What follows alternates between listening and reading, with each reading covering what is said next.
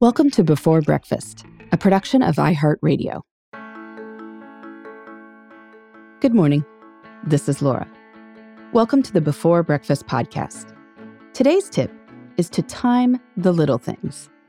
In our efforts to streamline our lives, we can become obsessed with minimizing or avoiding certain tasks.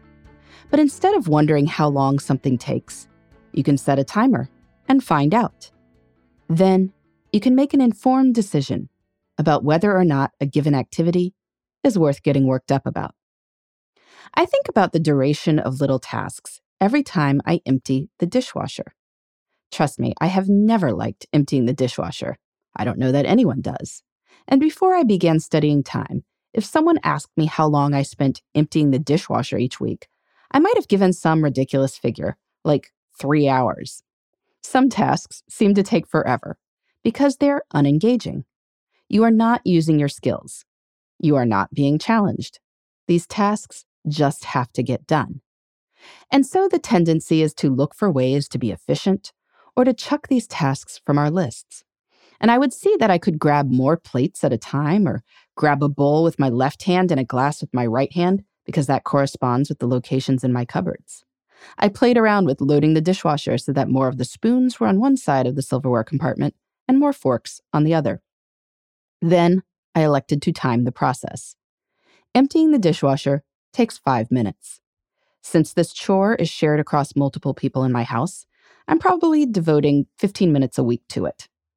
This is less time than I spend staring off into space, forgetting what I came into a room for. I think I can safely stop fretting that emptying the dishwasher is keeping me from living the life I want. I'm sure we can all think of these moments of seeming inefficiency. Waiting for an older garage door to go up. You are doing nothing, and nothing is being asked of you. You are very aware of your time because you are waiting. And so sometimes you get impatient and just park outside. But even a very rickety old door takes maybe 15 seconds, 20 seconds. You don't need to use that time to survey your to-do list. You can just sit there. Take a few deep breaths. Recite something motivational. Or not.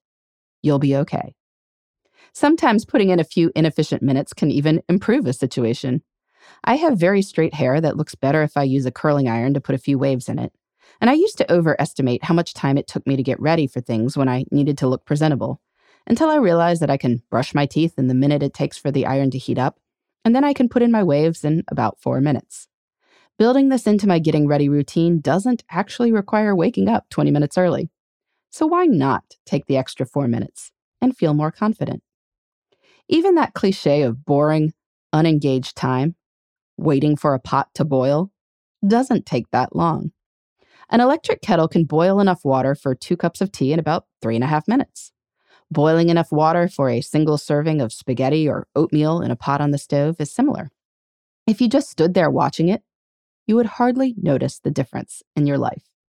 You certainly aren't winning some major efficiency award by using the time to delete emails instead. And I'd argue that sometimes wasting little bits of time has an upside. Just as a wealthy person doesn't fret about the price of apples and whether they were 10 cents cheaper last week, a person with an abundant perspective on time doesn't fret about the occasional inefficiency. You have more than enough time for what you want to do in life. Waiting a few seconds for the garage door to go up is like saying, keep the change. A schedule doesn't feel less crazy, and a life doesn't feel richer because of a few seconds shaved off here and there.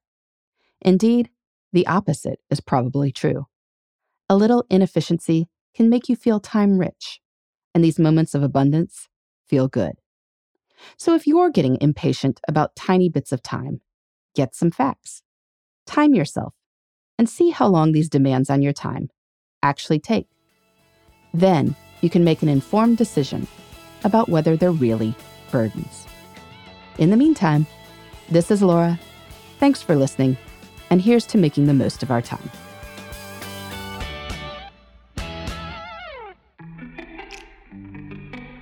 Hey everybody, I'd love to hear from you. You can send me your tips, your questions, or anything else. Just connect with me on Twitter, Facebook, and Instagram at Before Breakfast Pod. That's BE, the number 4, then breakfast, POD. You can also shoot me an email at beforebreakfastpodcast@iheartmedia.com. That Before Breakfast is spelled out with all the letters. Thanks so much. I look forward to staying in touch.